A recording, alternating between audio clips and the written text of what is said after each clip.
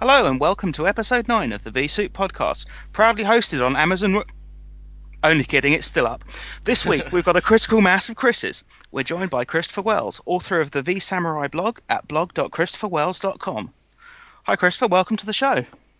Thanks for having me, guys. Welcome. We've managed to get you on eventually. It's taken a few attempts, and this one was almost ruined by me, so we got that one sorted. Well, one or two minor time zone issues, but yeah, we get there anyway. Yeah, it's a bit of an issue. yeah. So is it what's the time over with you? It's pretty late at night, is it? Or It's approaching 8 o'clock here. Yeah, 8 p.m. okay. So That's I had to work today, unlike you guys. Yeah, we've got it's one of the sunniest Good Fridays in the UK we've had for a long time. It's Interesting. Great. No, you're guaranteed that Easter weekend is just a complete washout, but it's shaping up to be a good one. Well, maybe you guys know. I mean, there's a big holiday coming up for Japan, which is Golden Week, which starts next Friday, and then we have 3 days off the following week. So I'm looking forward to that. All right. So is that sort of not quite Christmas, but is that the main annual? That is the main annual holiday when most of the companies shut down, yeah. Oh, cool. Mm-hmm. And I guess do companies sort of shut down as one? I know we've got a few sort of big Japanese corporations that have got head offices near us, and they observe their entire sort of factory shutdown. Mm-hmm. And everyone goes home. No one does any business for a week. It's quite unusual. Yeah, they probably don't have much to do when all the businesses are shut down in Japan. Everybody is trying to close their quarterly numbers and things like that. So, yeah. I guess it's a good time to do some IT maintenance if there are that's those true. firmware upgrades of the SAN, which are always going to be a painful one to do. Yep. But as I understand it, you've been sort of doing using one of the sort of VMware options that everyone sort of talks about and some people set up, but not that many people have to sort of invoke for live of SRM. Yep. Yeah, I think that the blog article that you guys that I documented our situation in has gotten quite a lot of traction. I understand it's been passed around through the internal VMware blogs as well as being sent out by the VMware partners to the VMware partners and so forth. So yeah, it's pretty amazing the amount of response I've gotten, which is pretty cool. But it's like you said, I think few companies actually get to invoke SRM for what it was intended for. So we're very thankful that we were able to recover from the earthquake in a small way from an IT perspective by using a VMware product. It's pretty cool actually. So I'm guessing it was just sort of one less thing to worry about. You had plenty of things on your plate at the time, and not having to worry about your core infrastructure. I only wish more of our infrastructure was virtualized, and then we would have had even less to do. We would have had more stuff would have been automated to our other data center, which would have been nice. But future planning, I guess, will encompass those kind of things. So. And how many VMs was it that you failed over from data center to data center?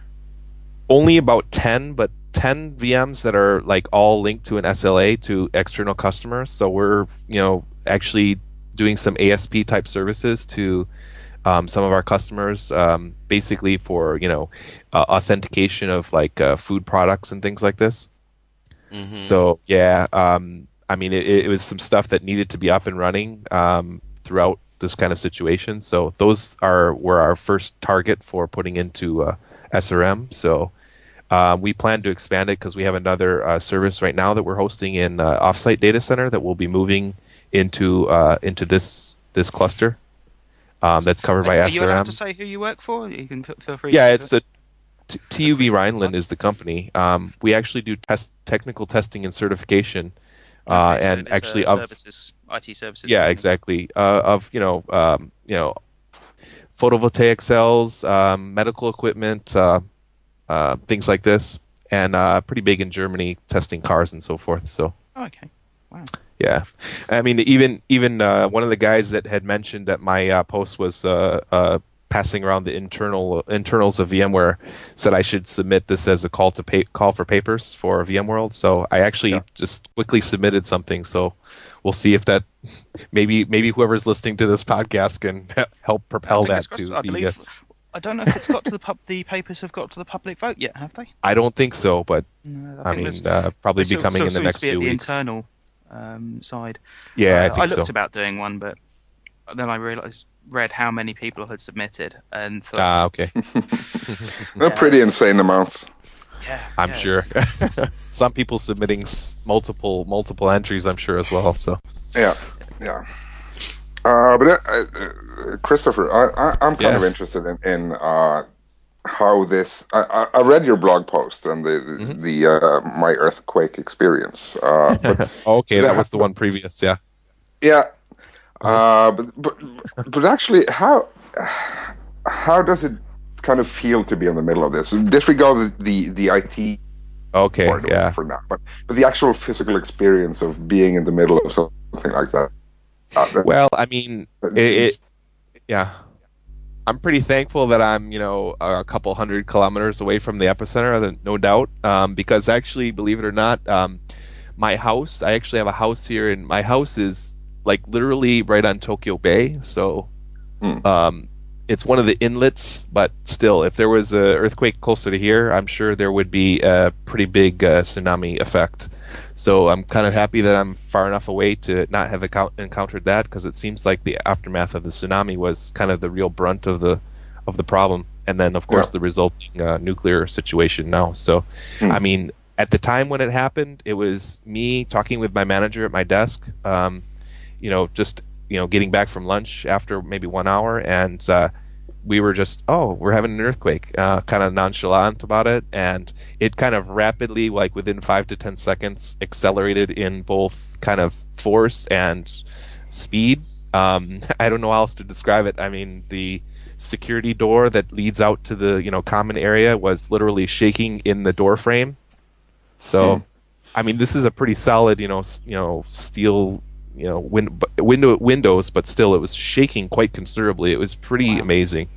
And then shortly after that, we left the building, and there was a pretty strong aftershock immediately following, and traffic lines were, swaying back and forth. Trees were swaying back and forth. Cars on the road were literally, like delivery trucks with, a decent amount of springs were, swaying back and forth and things like this. It was pretty unreal experience. And then, immediately following that, they sent everybody home, except there were no trains running, of course. So I ended up having to sit in a cafe, I think a donut shop, with some colleagues. And I finally got a hold of my wife about maybe 6 hours later. Oh. And she came, actually, she drove up, took her 4 hours for what's normally an hour and a half or 2 hour drive.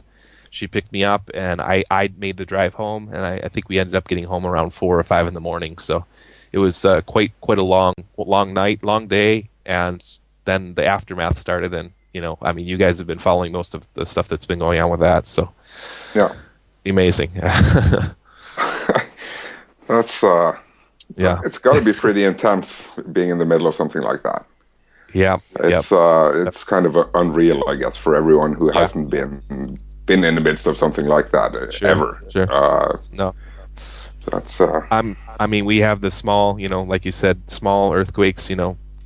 Once a week or so, we have a small earthquake that we might feel, or I mean, well, now it's more than once a week.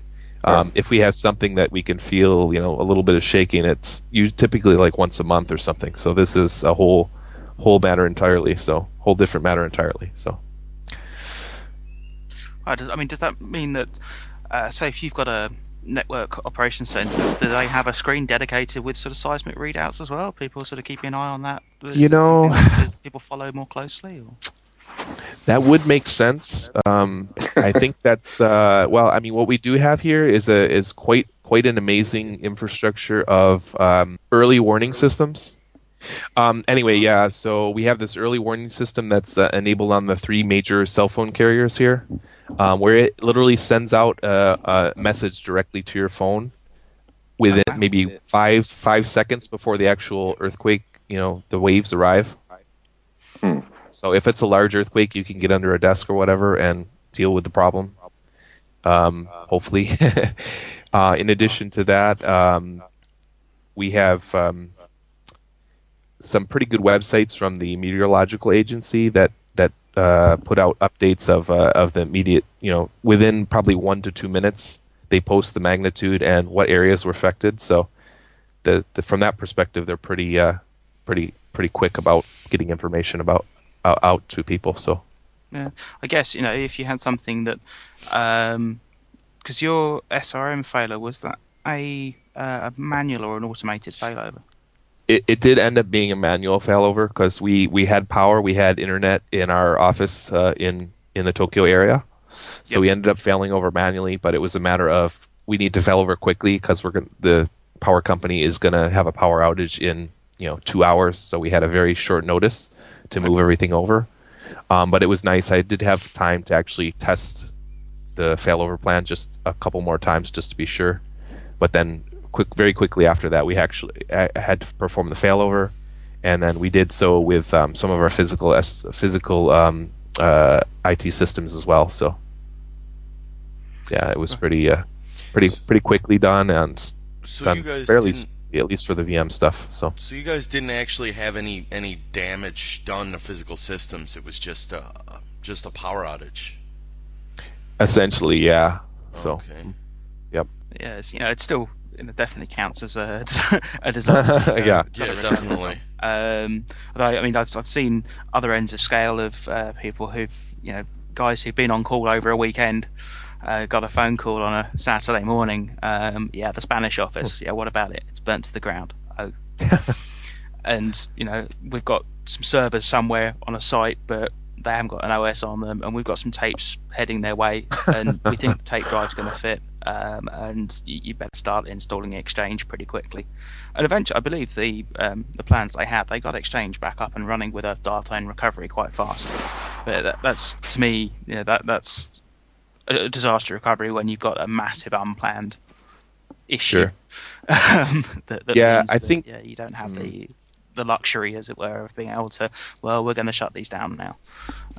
Yeah, I think what was pretty good is that my company had the foresight to actually get have the fact that we had 2 sites that were set up in SRM, but even some of our physical systems were important physical systems were actually mirrored in our other office. So it was a matter of turning on hardware, bringing up backups of databases and things like this, and getting systems up. But it was nowhere near as automated or as smooth as what we were able to accomplish with the SRM. So that was quite convenient. Yeah, the number of manual steps in so many disaster recovery procedures. You look at them. You look at the runbook for a given application. You think, well, that's okay if it's just that application. But when you're running 20, 30, 40 applications, and you've got to work out, right, well, what order does that need to be done? Can we start doing a restore on that one before we've done the restore on the other application? Well, hang on a sec, no, we can't even run the restore because we haven't got AD at the moment. And it can get, I suspect, quite complex. That's why you get these massive disaster recovery runbooks, which essentially SRM sort of tries to automate that process. And Exactly. if you are 100% virtual, you're laughing. But yeah, doing it the old physical way, I can see is have a lot of people running around like a headless chicken, if you're not careful. Exactly. The human element of it is probably the most difficult part to manage. Yeah, I mean, it was, like I said, it was nice that we were able to use it. There was definitely some systems that I don't even know if the application owners even know the RTO and the RPO of some of the applications that we have. But going along with the idea of my company had the foresight to at least have the hardware and the software and able to be able to do this. I mean, they're even talking about providing these kind of services to Japanese customers now, because we are getting inquiries about doing business continuity consulting and things like this. Amazingly enough, which is actually something that my company does that's in our business portfolio, which is pretty coincidental. It's kind of funny. Yeah, I was going to say, I imagine you're not going to have any problem getting some more SRM licenses signed off. Yeah, probably not. That's got to be Actually, a really easy conversation with your manager. You know that thing that completely saved our ass? Yeah, can we buy some more of it? Sure. How much do you want? Believe it or not, guys, I mean, we bought this about 2 years ago, and we actually had both our reseller and VMware come on site when we were negotiating the contract for this. and we ended up licensing eight hosts, 16 CPUs worth of SRM. So I don't know what the cost of that is, but it's really expensive. This was all before the per VM licensing, and from what I understand, even further, is that we were one of the first customers in Japan using this, which I mentioned in the article, which is with the environment of seismic activity here and tsunamis and all this stuff. I guess it's just that the companies don't know about it, because I can't imagine that they would take the risk, if they did know about it and could license it for their critical services. Is there a limitation of SRM because of it relying on the underlying storage replication at present? Right. Yeah, that's true. So that yeah. you're going to replicate to a data center that, unless you're going for you've spent X millions on a EMC vPlex or something that data center you're replicating to could well be within the same area, not so much disaster zone, but could be subsequent to a similar failure itself. Well, I mean, we're not using it in that way. We're actually not using stretched VLANs. Without getting into too much specifics, we're not using stretched VLANs. We're using things like, we had to do a couple of manual steps when it comes to changing DNS, but that's something that I've been actually talking with the VMware guys. If we use dynamic DNS and DHCP, we can kind of get around those issues without having to really do any manual process, which is kind of cool. So. Okay, that's interesting. But what I was thinking more of the storage replication. Well, the storage replication, the licenses for that is usually expensive, but it's not in the millions of dollars range, I wouldn't say. True, but what about isn't there a? I guess you don't really need a synchronous storage replication for this sort of thing. No, we're not using synchronous storage replication. We're talking usually like around a 10-minute lag time. So. Okay. Mm-hmm. It reminded me back a geo-clustering conversation I think we had a few episodes back when I was looking at synchronous that's and a whole nother level. Still wouldn't work because they've got to be within visual distance that's true, because of within latency 10 kilometers or something anyway. And it just looks like it would be doomed to expensive failure. Yeah, 10 kilometers I don't think would have helped us in this situation. No, that's been just shifting focus. Doing rolling power outages won't help you when the company has to do that. So you need to something else. But I hope I would guess that Japan and other places like it with that kind of activity, it's pretty. I would guess it would be more normal for companies there to have detailed disaster recovery plans than I would guess that rather than in Europe, for instance, where our ground here is pretty stable. It doesn't move around a lot. Yeah. So, but the company I work for, actually, we have set up a recovery site in a secondary server or data center. So I've been able to get management in our end to understand the risks of a fire or a water leakage or whatever. But in my experience, usually it takes a disaster to basically make a management understand that their IT infrastructure is vulnerable if they don't do anything with regards to a secondary location. Yeah, I completely agree with you. The company that's had the fire suddenly started investing a considerable amount of money in business continuity planning and business continuity practices after they had one of their global head offices burned down. I do wonder whether there was a cynical IT admin walking around with a can of petrol somewhere. Really Where's my Zippo? Doing a bit of a Zippo raid in the server room.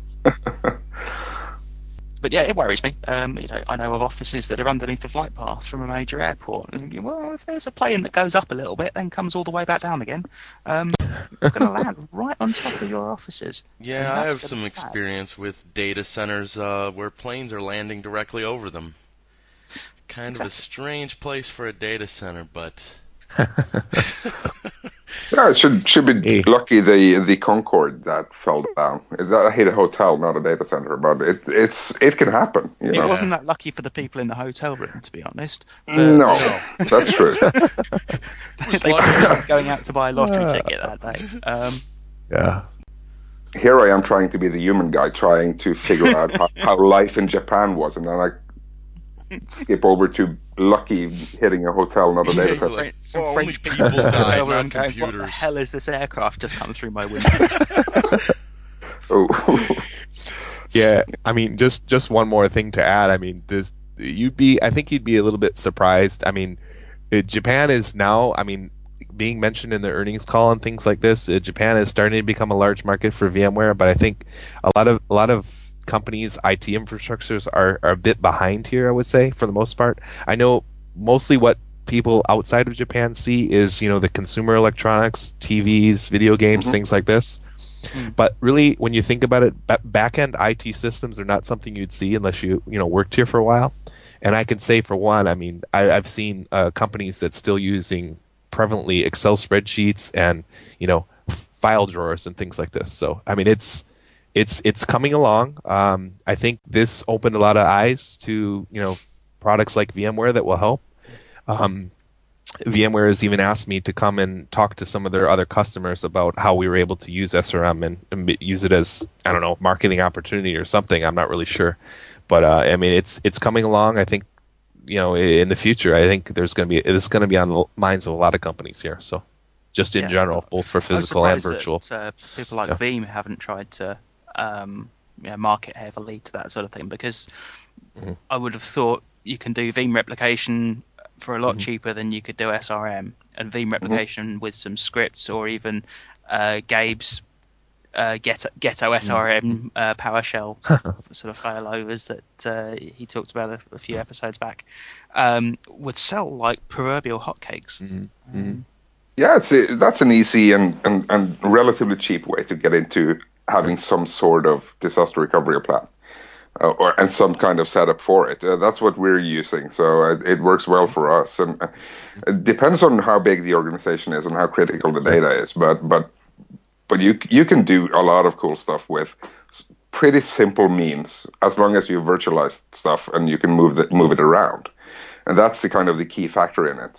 You need to virtualize it. You need to get rid of the hardware dependencies and everything, and be able to move your data dynamically around between data centers. Uh, Yep. so you don't need the entire replicated SAN stuff to be able to do something. Sure. No, and Yeah. I think it is seen, and it certainly was back in the days when I was sort of looking at SRM. As soon as they said, "Yeah, you need a replicated SAN," I said, "I'm sorry, we're going to have to stop this conversation now because I don't have one. I can't afford one, and they won't buy Yeah. me one." So to be able to do that sort of functionality without having to go and spend some money with your storage vendor, I think is probably a pretty key win. Mhm. Well, they've been talking for a while, and that the new version of SRM is going to include its own host space replication. Yeah, Yeah, that's a be feature great. they've been throwing around, I think. Yeah. Something to look forward to, hopefully. Hmm. So how's general life in Tokyo now? Is it starting to revert to some kind of normalcy, or is it just I don't know? How's the city working? How's the country working at all? I have probably a strange anecdote for you about this. So immediately following the earthquake, you know how food and water and things like this were in short supply. They even, at one point they said that the water was contaminated and the children shouldn't drink water. And I mean, one thing that is, maybe normal or you would think strange that they wouldn't have in stock at the stores, but yogurt is apparently something that takes a lot of electricity to produce.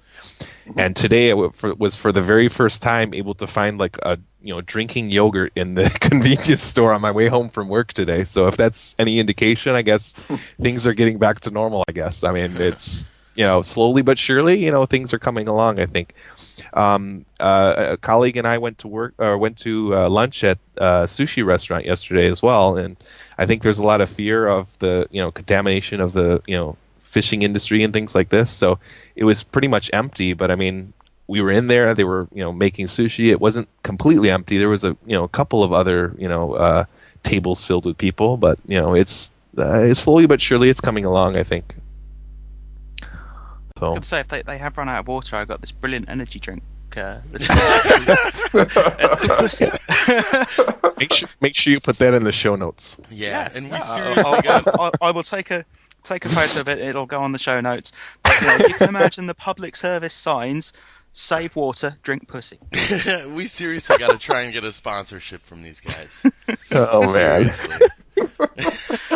I remember seeing one in Prague.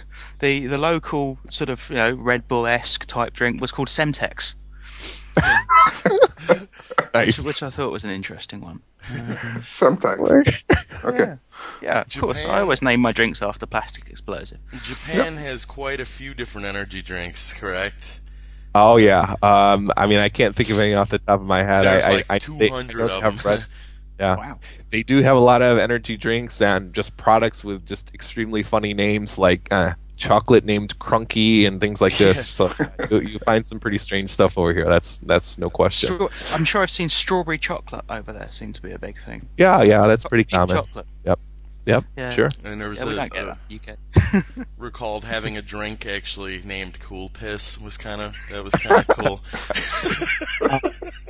Your pronunciation is slightly off. I believe you're talking about Calpis. Yes. It's like a yogurty drink. It's quite interesting. But yeah, very very unfortunate name. I guess. Yeah. They should sell some at a storage show and call it Twit Piss instead. I think. That'd be great. Oh man. You put a big blue N on one side and a big blue E on the other, and you get to choose. Nice. You could basically check which energy drink melts your face off, I guess. Yeah. The face melter. So good at Face melting energy drink. As described by. I'm going to email Chad as we speak. There's an opportunity there, I'm sure. Yeah. Oh man. Brand especially for. Cause I'm sure you can get like custom cans printed. You just got to order a few crates of it, and that'll be the best. Didn't someone did that actually? I'm sure last year's VMworld. Yeah, someone had cans of something there. I didn't pick it up. Was it CA or Quest? There was Yeah, CA, I think. CA. I don't think of it's energy drinks sort of labelled, virtualization agility or. Yeah, CA. I would be terrified to drink anything Quest would hand me.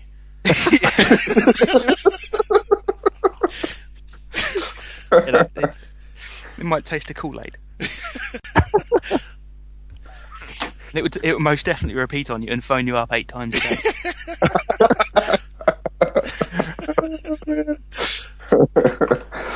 But yeah, if any energy drink vendors would like us to sponsor them, we'd be more than happy. pretty good at slogans after a while. So. Yeah, we can do slogans. It's great. We can giggle a bit and it'll be fine. Yeah, the other thing, I heard your name taken in vain on the communities roundtable I was listening to yesterday about Cloud Foundry. Really? And I heard sort of some of the announcement. I didn't sort of listen into the whole thing, and I've tried to sort of assimilate it. And the closest I can, understand for myself is it's a little bit like Azure, but it's not Microsoft, and it's a bit more flexible. But what's your take on it? Yeah, the whole idea is openness. I did a bit of, I don't know how I guess the term that they call it is DevOps or Cloud Ops now, is what we're talking. So it's just a blending between, I did a bit of the blend between, developer support and system admin. So okay. That's DevOps basically when you what let a developer loose on a production system with admin rights. Oh no, nothing like that. I don't like the But idea of that. yeah, I mean, I had to do a lot of code releases. I was kind of the release manager when it came release day for a lot of our web projects. Okay. So a lot of it was coordinating and getting application servers set up with a standardized image and things like this. The mini cloud that they're talking about, I don't know if so the mini cloud is the thing that you can put in your own data center and you're put in your private cloud to deploy applications on top of. Okay, That's so going to it's another abstraction layer that sits. Exactly. So you've got a VM, you install Cloud Foundry into that VM, or it's as an appliance, and your code runs on top of that. So it's more like the operating system layer. Yeah, I would say it is. I mean, we're talking platform layer, so it's a very just enough OS probably is what they probably want to call it or whatever. So the developers don't have to care about the underlying OS. That job is still left to us sysadmins. So getting the mini cloud installed and maintained and things like this, and scaling it from underlying infrastructure. So this is something that gets deployed on top of the infrastructure as a service layer, so to speak, I guess. Yeah. Yep. So I mean, we'll have plenty of work to do. This isn't going to put us out of jobs, but it'd probably be wise, if you're interested in this area, to start looking at Ruby and things like Chef, which is this automation platform for setting up servers for like particular types of roles. So you can say this server is to be deployed as an application server, and I guess this product called Chef, or project called Chef, will basically just apply scripts to it, install all the packages that it requires to become that role, and then you, on top of that, you can deploy all these mini clouds and all these other PaaS services, I guess.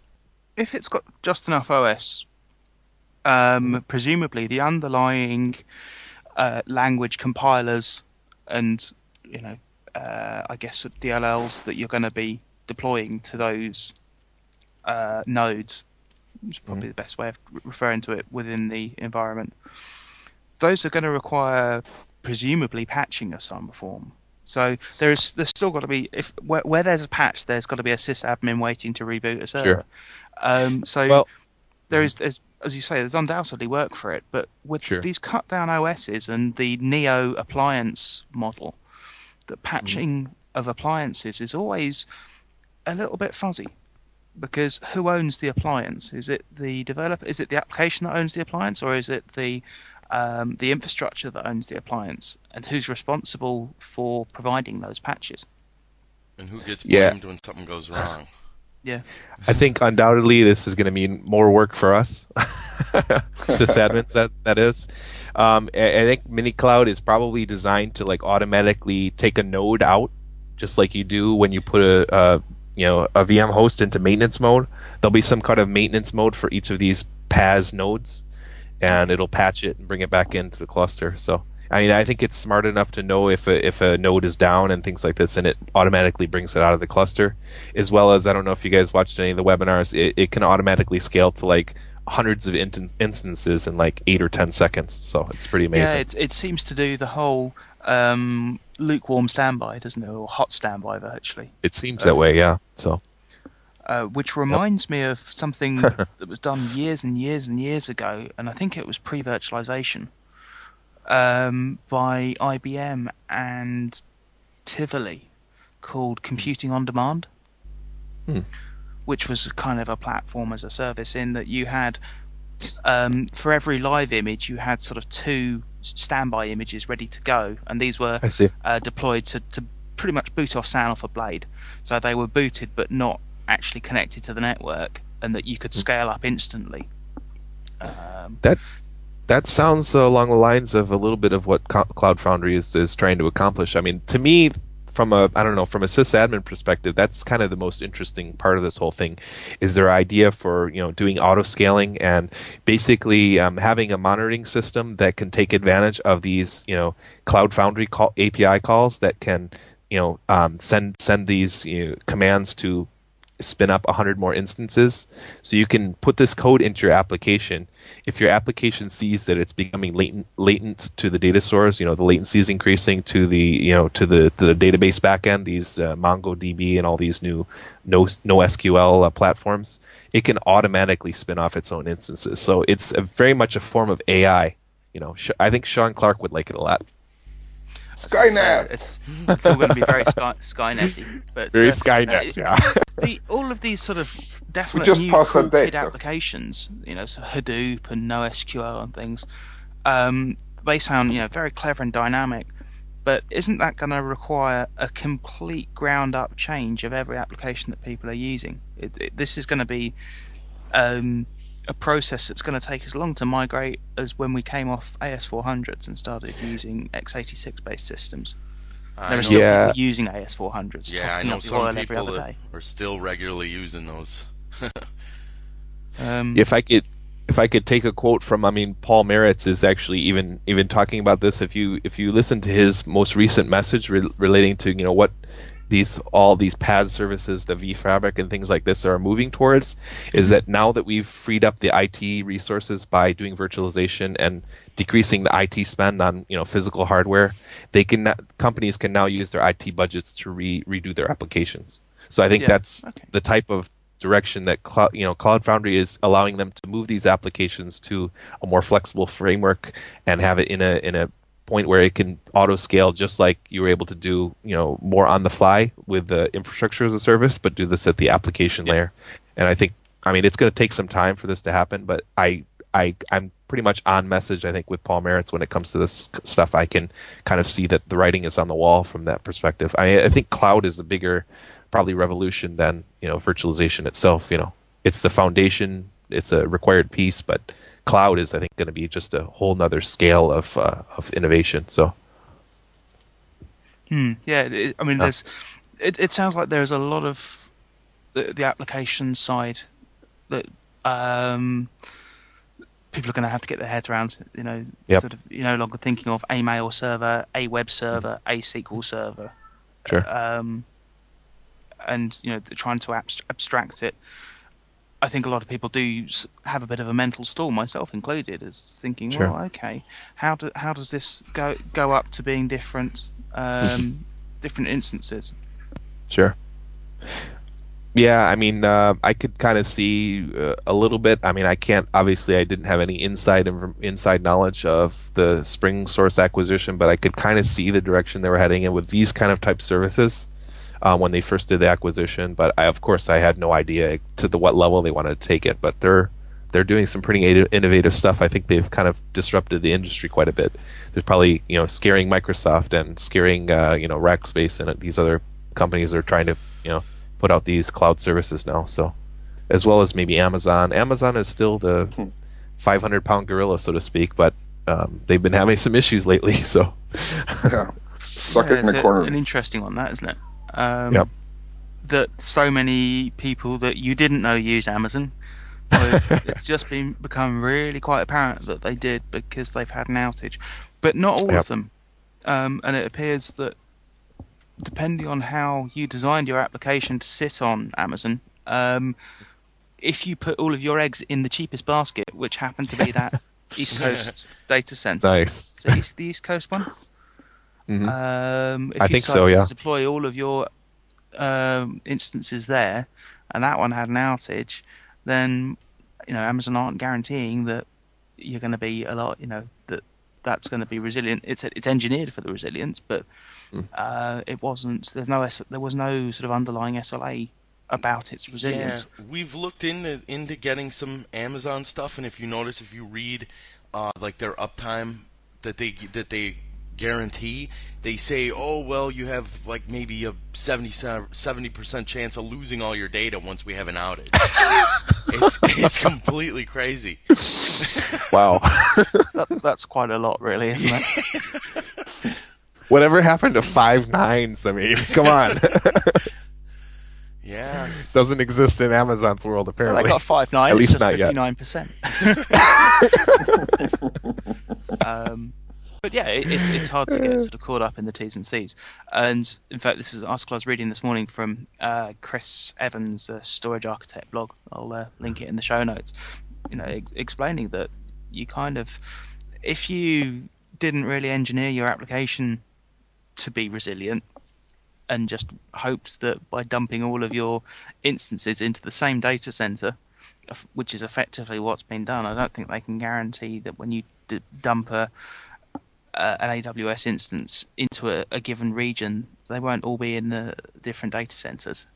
Or if they have a region level issue, which is what they had, then you're kind of stuffed. I don't know. Have many people have lost reputation, but have they actually lost money from it?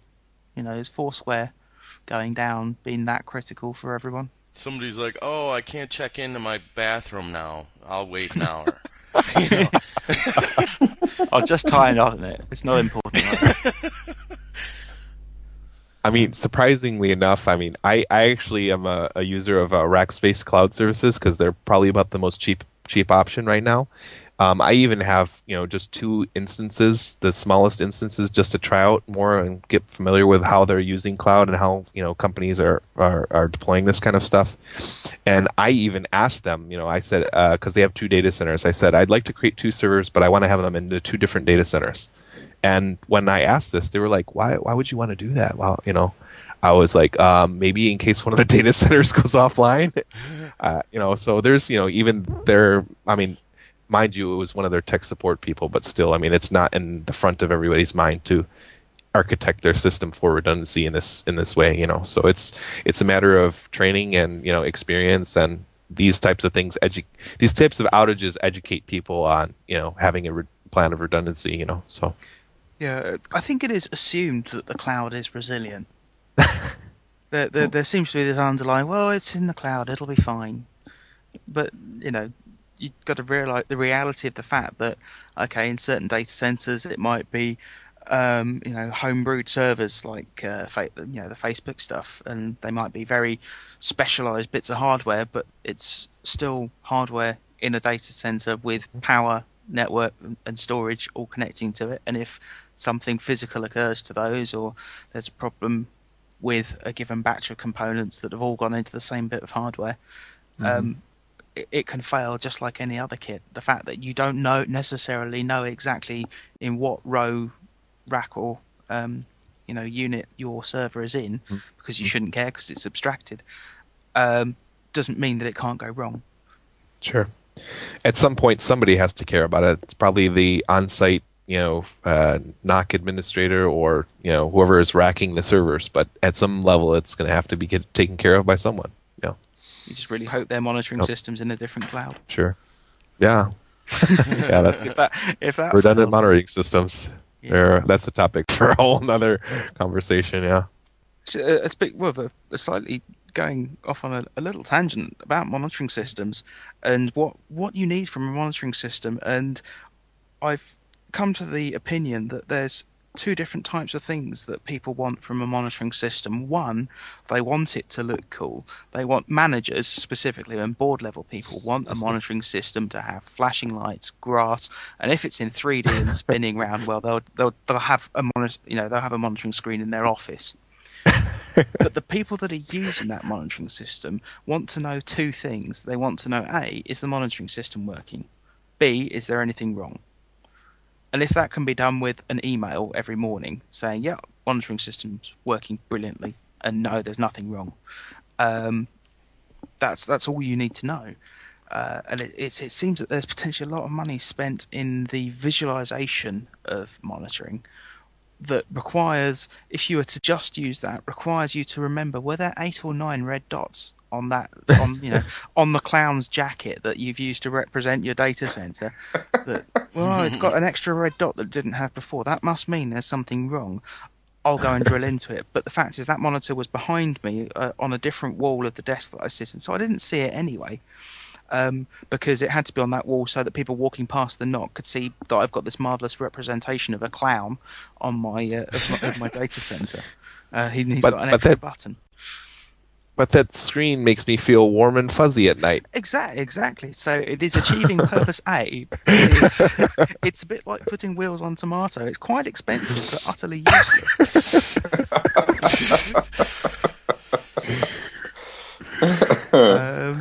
So yeah, no, I've been looking at purchasing some monitoring products at the moment, and some of them they look lovely, but there's just this 2 levels. They'll say, yeah, we look great. So, well, yeah, but what do you actually do? Can you dynamic threshold? Can you? Is everything that crosses this static line always going to be bad? Those kind of things always end up being some kind of professional services to do custom scripting and checking for content, and whether the content is showing on the screen and I haven't been hacked. And yeah, sure. we'll send a consultant to be on site with you for 6 weeks at the cost of $1,000 a day for this $300 hardware. Otherwise, all it does is ping checks. Seems like, right? I mean, for the most part. That's about it. It's just the graphical API to add the button to the clown's jacket. Exactly. Yep. Oh no, his flowers turn green. What does that mean? So moving smoothly from clowns' jackets to bacon, you recently attended Tech Field Day. Was it another San Jose one? Yeah, that was the same one with Sean and Eric Siebert and a couple other virtualization guys. It ended up being like several storage guys and one Mr. Backup, Was Curtis there a token Preston network as well. guy as well? There were a couple of network guys at this one. So this was data center focused Tech Field Day. This was back in February, and we ended up going to, let's see, Symantec, Druva, which is this new corporate desktop backup software. Then from there, we had a little session with Zangati, and then day 2 was HP, NetAxe, which does the Hyper IP network compression Accelerator product. thing, yeah. Yeah, exactly. And then Infoblox, which does like IP address management and things like this. So yeah, it was quite interesting. I ended up seeing that they were finalizing some of the attendees, and I think I talked to some of my network of people, and ended up getting an invite from Steven. So it ended up working out quite nicely. So. Oh, fantastic! It's Yeah. I think having been to an event myself, I've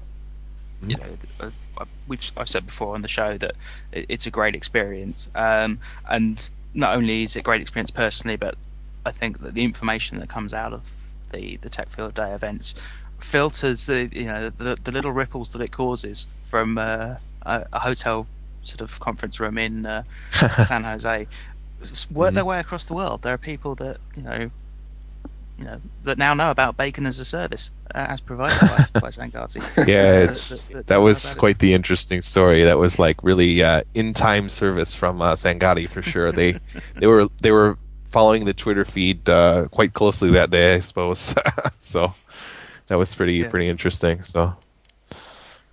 Yep. And I think you do get to see technologies that you wouldn't necessarily see, or you certainly wouldn't necessarily have a sales rep come into your company to come and talk about it, because you're interested in it as someone a follower of technology, and there's possibly some relevance to your own personal sale. So you wouldn't necessarily have a rep come in and pitch at you for it, because you're probably not going to buy it unless you really fancied wasting a rep's time. But to be able to talk techie and get the engineering guys to come in and talk about it is infinitely more interesting. Yeah, a lot of the informal conversation. There was, a party after the first night. There was a party, and some of the informal conversation I had with some of the vendors was actually one of the highlights, I would say. You get to really talk to them about their strategy with social media and things like this, which is kind of interesting.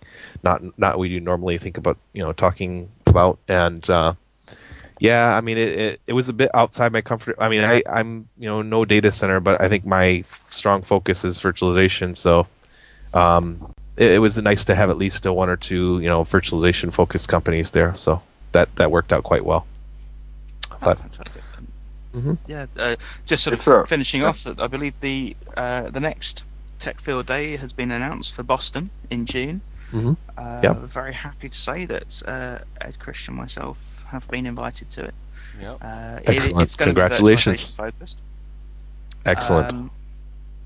So I would imagine there's probably going to be someone like VMware, but it's going to be all around the virtualization piece. Yeah, it sounds like it. A bit more specific, but hopefully there'll be some equally good stuff coming out of it. And if our aim is to try and do something live from the event, whether it'll be live streamed or certainly recorded live. Yeah, you should definitely try that. I know the recent network field day. The guys some of the network guys that were at the Tech Field Day 5 in my group. They recorded, I think, at least one or two podcasts from the event. So yeah, I think that would be a great idea for you guys to do that. Oh, fantastic! We'll keep the ripples going throughout the world.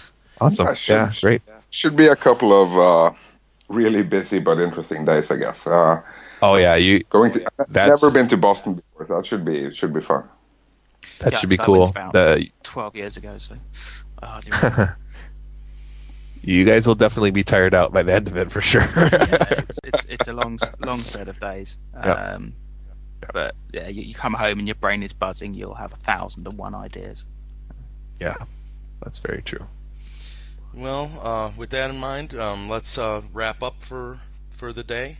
Thanks for listening to vSoup. Check us out on www.vsoup.net or remember to follow us at vSoup_podcast.